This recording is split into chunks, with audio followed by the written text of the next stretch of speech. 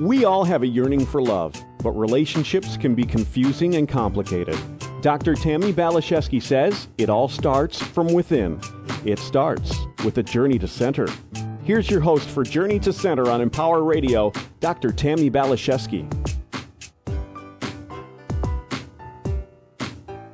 Hello, my exquisite friends and beautiful souls. So happy to be hanging out with you on Journey to Center today. So how is your relationship with life? Are you in acceptance and appreciating the sweet gift of being human? Or are you living a half-wattage life, feeling kind of numbed out and kind of in pain? Are you letting life in and experiencing the full range of emotions, including wonder, peace, and joy? I think when we close down to one end of the human experience, we close down to the other. So one of my very favorite quotes was given to us by Pierre Desjardins. We are not human beings having a spiritual experience. We are spiritual beings having a human experience. I've contemplated this saying a great deal over the years, and I feel it has moved from an intellectual concept to more heart-based understanding. And as I've relinquished control and surrendered into the mystery of this human adventure, my life seems to be filled with a lot more grace, peace, ease, and synchronicity. But what does it mean to really be a spiritual being? And how does the soul work in the world? How can we partner more fully with our soul self and live a more meaningful, vibrant, and fulfilling life? How can we open our hearts and experience greater joy? My guest today says these are deep and timeless questions that we need to live into more than simply answer. Today we're going to talk about the gifts and challenges of being a spirit here on earth and how we can claim a more vital, vibrant, soulful life and become who we were born to be. I'm beyond grateful and honored to have with us this internationally acclaimed and beloved poet, teacher, and storyteller, Mark Nepo.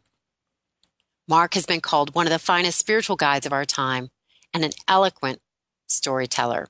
Mark moved and inspired readers and seekers all over the world with his #1 New York Times bestseller, The Book of Awakening.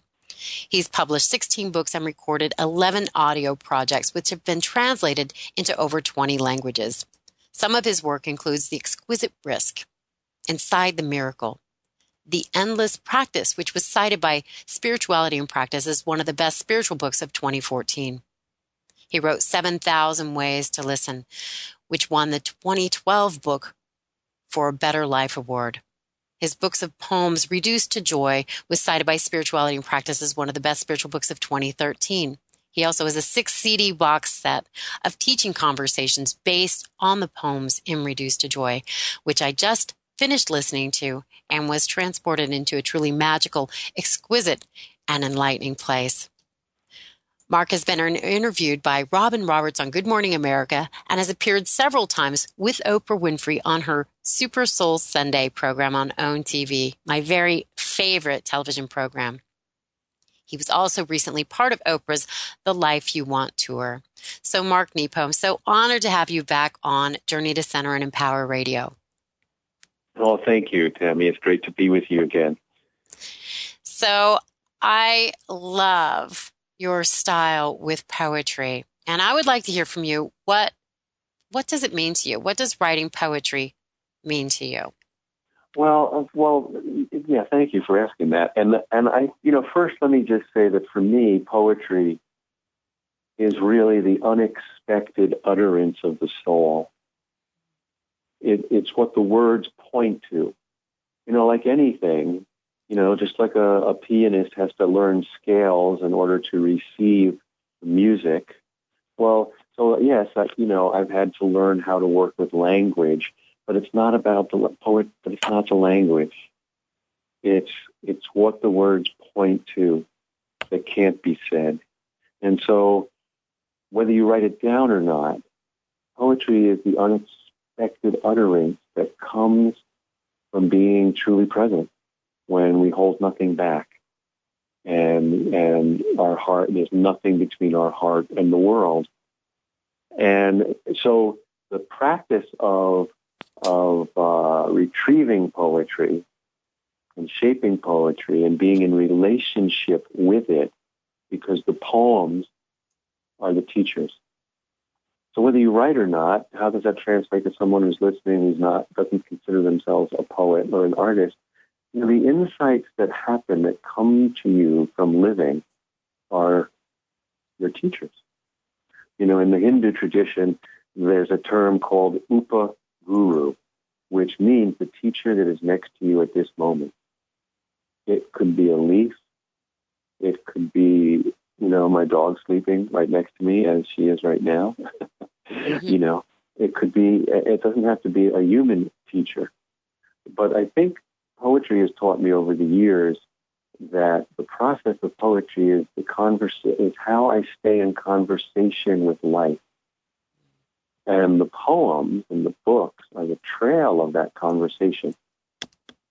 They're the trail of that conversation. So for me, this space that I live in is the space where I try to stay listening, and I wrote a whole book about listening, listening to life and what life has to say and what life has to teach. And being human, I don't do it well all the time. No, I don't believe personally in an arrived state of enlightenment.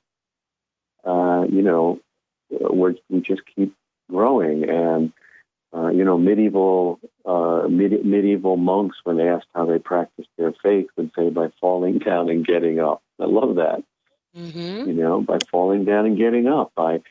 Today I might be, if we're in a cafe today, I might be one of those days, those days where, I just am so in tune that as you start to spill your coffee off the table, I could actually catch it before it reaches the ground. And then tomorrow we could go back to the same cafe and I'll spill the coffee on you.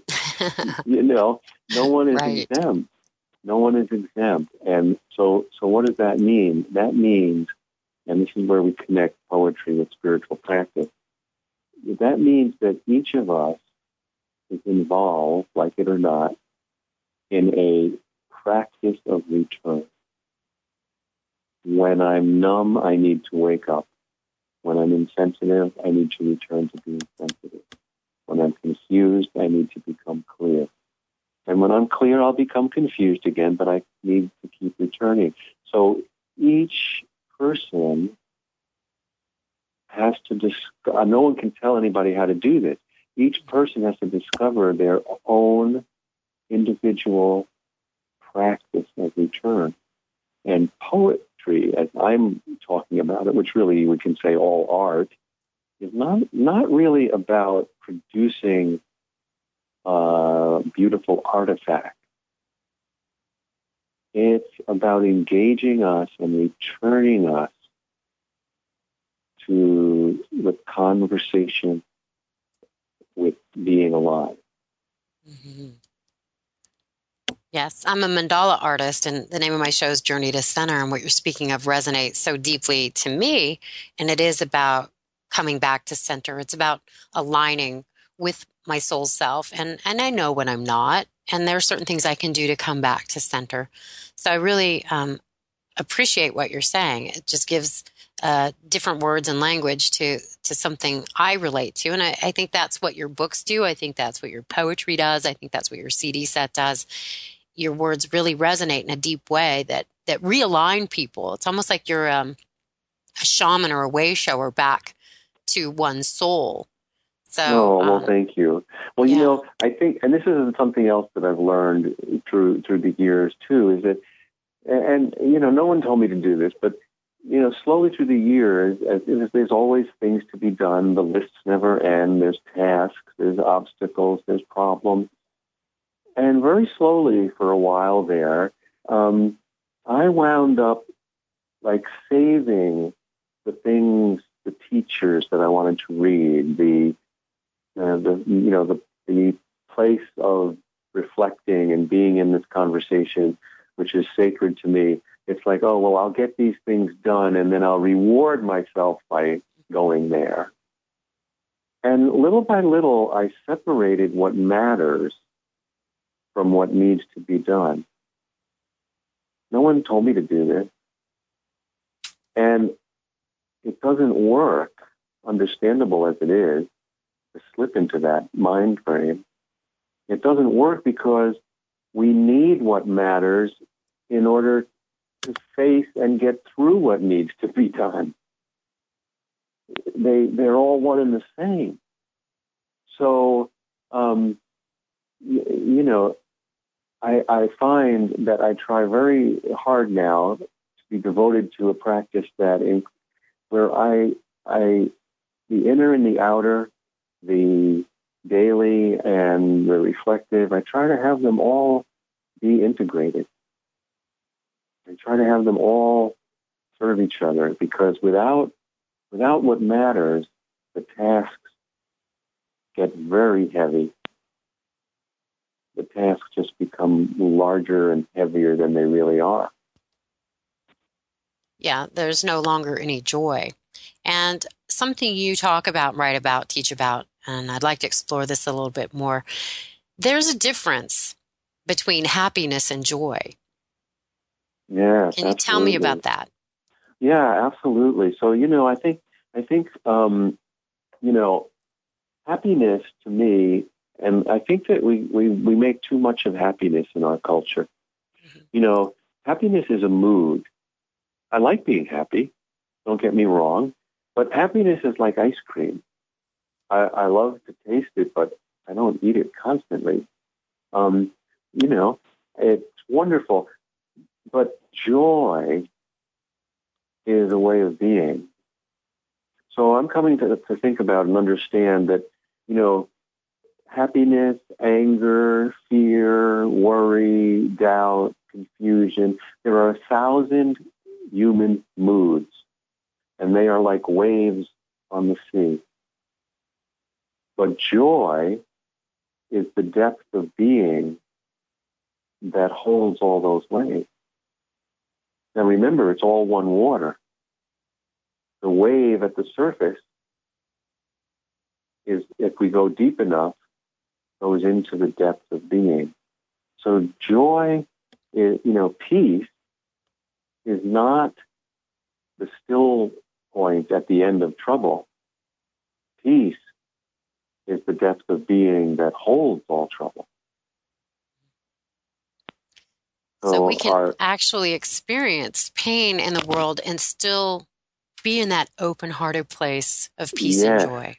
In fact, I think we're asked to learn how to do that. Mm-hmm. At least I know I have been. That, we spend so much time, running from pain to happiness, that we miss that life over time is asking us to hold the heart open to both at the same time. Yes. And I have very much experienced that in the last couple of years, in my work world. Everything that's been happening with my work and my teaching in the world has just been a cascade of blessings beyond anything I could have imagined. And at the same time, in these last couple of years, my wife and I have gone through a lot of loss. 2 years ago, I lost my father at 93, and then shortly after that, we lost our 13-year-old yellow lab, Mira, who was like a child to us. And just a few months ago, we lost Susan's mother at 79, very quickly. And so, life happens as a whole, WHOLE. It doesn't say, I'm going to bounce from grief to the wonders of what's happening in my work, or I'm going to, be dragged down from the joy of what's happening with my work by these terrible losses. I feel like what life has been asking is for me to learn even more how to hold my heart open to both at once, because they're happening at once. And so the same way that if you were to work with weights and have a weight in each arm and it stretches your muscles, well, I feel like my heart muscle has been stretched these last few years as I'm learning how, and my heart's been getting stronger, of how to honor both. I don't have to choose. And in fact, I'm more alive and more whole when I can let both in. Yes. Yeah, you talk about the fear of pain preventing us from feeling things all the way through. And I know Yeah, from my experience in listening to you, life is about feeling things all the way through. I feel like allowing the grief to move through me, not letting it lock me up, not resisting it and getting it stuck somewhere, because I think that causes, and you talk about this sepsis of the emotions. It can create cancer. right. And so, there's a paradox about the heart that's amazing, and that is, our heart, I believe, is our strongest muscle. Hmm. It's an infinite resource. And, where our feelings lead us, if we can get through them, is more important than whatever feeling introduces us to that depth. So the heart, when it's working, is incredibly sensitive.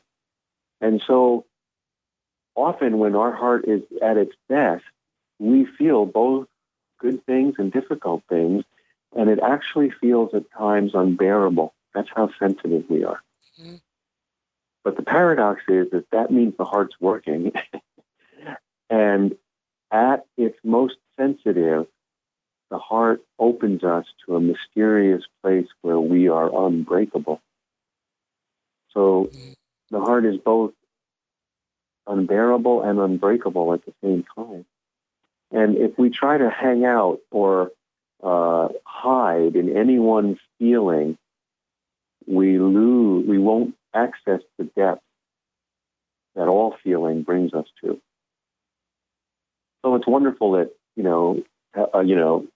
health, happiness, and what is it? Life, liberty, and the pursuit of happiness. That's that's the most amazing thing as a social construct, probably in the history of civilizations and societies.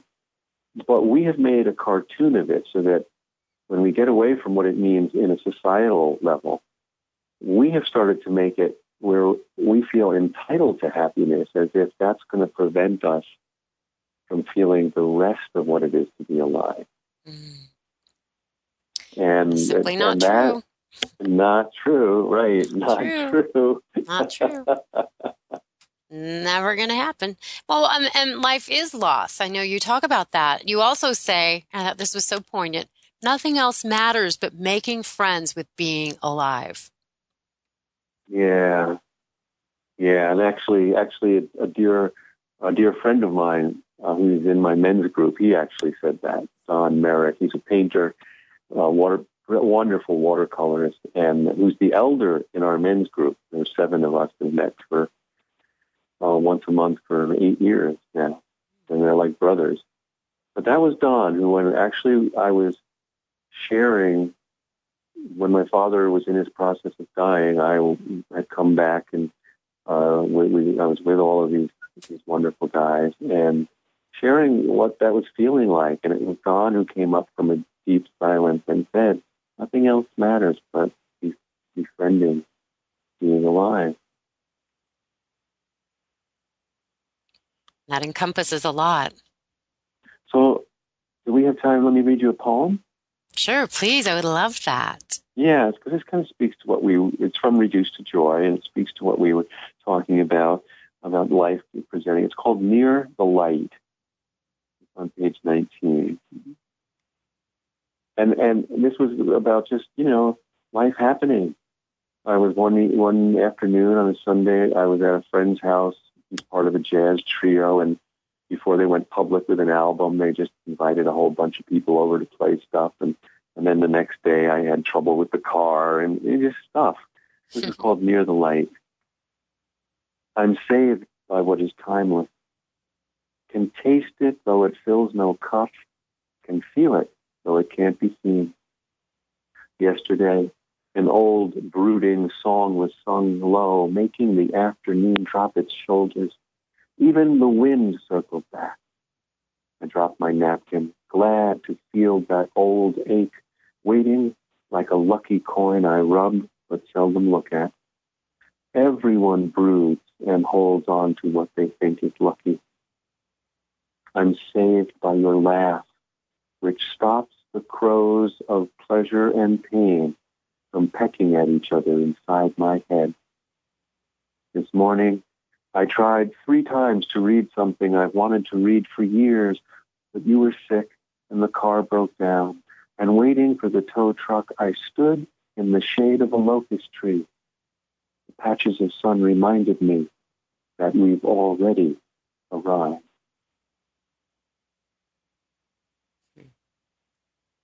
There you go again, ushering me deep into the mystery and an altered state of consciousness. But there it is, right? Even there it is. Right. Even when we're on the side of the road, the cars broke down. And there's the light through the locust tree, and it's like, okay, this is inconvenient. This is annoying. This might even be fearful, but there's the light on the locust tree. Where am I going? All right here, wherever we are. You know, I had a moment like that. I'm 27 years from when I almost died from cancer, and about 10 years out, I had an anniversary, and I was living in Albany, New York at the time, and I went to my favorite cafe and had just simple coffee, and then I was driving, and my car did break down. It broke down. And it started to rain. And this is before cell phones, so I didn't have a phone. I had to walk in the rain to the nearest gas station to get somebody to get, the car. And at first I was feeling like, oh, this really stinks. This is just terrible. And then all of a sudden I just felt from the depth, not from the surface waves, but from the depth of being, I touched into joy that I almost died. I'm still here. I'm still in this messy, magnificent journey of being alive. And to have a car to break down and to walk in the rain was just perfect. And so I went from feeling annoyed and upset and somewhat sad to lifting my face to water falling from the sky. What a miracle. Yeah, that's beautiful. And if we can remember, it's always available to us. It's just, it's not easy to do. But that's why I keep coming back to the teachers that I feel are living examples of this work. And now a butterfly is flying by my window. And so there's the humble thing that it's always both. Like, yes, it is always both. Like on the surface, it's like if we go to that analogy again of the sea and the waves that are always disturbed by weather, the top 6 inches or whatever, and the depth of that same water. Well, in the surface of that moment, it was raining and the car broke down and I didn't have a phone and I had to walk in the rain. But when I went, I didn't deny or reframe that moment. I went into the depth of that water and found that same moment was beautiful. You deeply accepted it and then appreciated it. Yeah. I just love your way with words. It's really quite brilliant. This messy, magnificent journey. That is it. Its natural color. It's pretty amazing.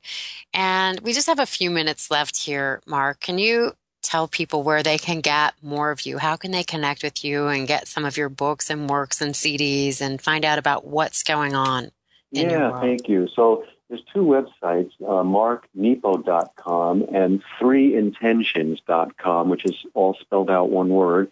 And both of those, all my books and audio projects are on Amazon. They're in bookstores, and they're everywhere, thankfully, and so they're also on those websites, as well as I teach regularly. Except for January and February, I'm out teaching and speaking the rest of the year, and so my schedule is up there for all of this year, and already starting to get things on the calendar for 2016. So I'll be in a couple of weeks. I'll be in Seattle. Doing a retreat there. And also I have a new book that will be coming out in November called Inside the Miracle from Sounds True, which I'm very grateful to them. This is a chance where I've gathered almost 30 years of my inquiry into suffering and healing and wholeness, and have, brought together work from early books as well as a host of, at least a third or more of new material to put into one integrated whole. And so that comes out November 1st, but it's up for pre-order on Amazon now. So yeah, those are some of the things that are going on. That sounds amazing. Inside the Miracle? Yes, Inside the Miracle. I'll be pre-ordering that this afternoon. Oh, thank you. Yeah, it's called Inside the Miracle, Enduring Suffering, Approaching Wholeness. I love the saying, be really whole and all things will come to you. So thank you for bringing so much beauty and magic into my day and to our listeners' day, Mark.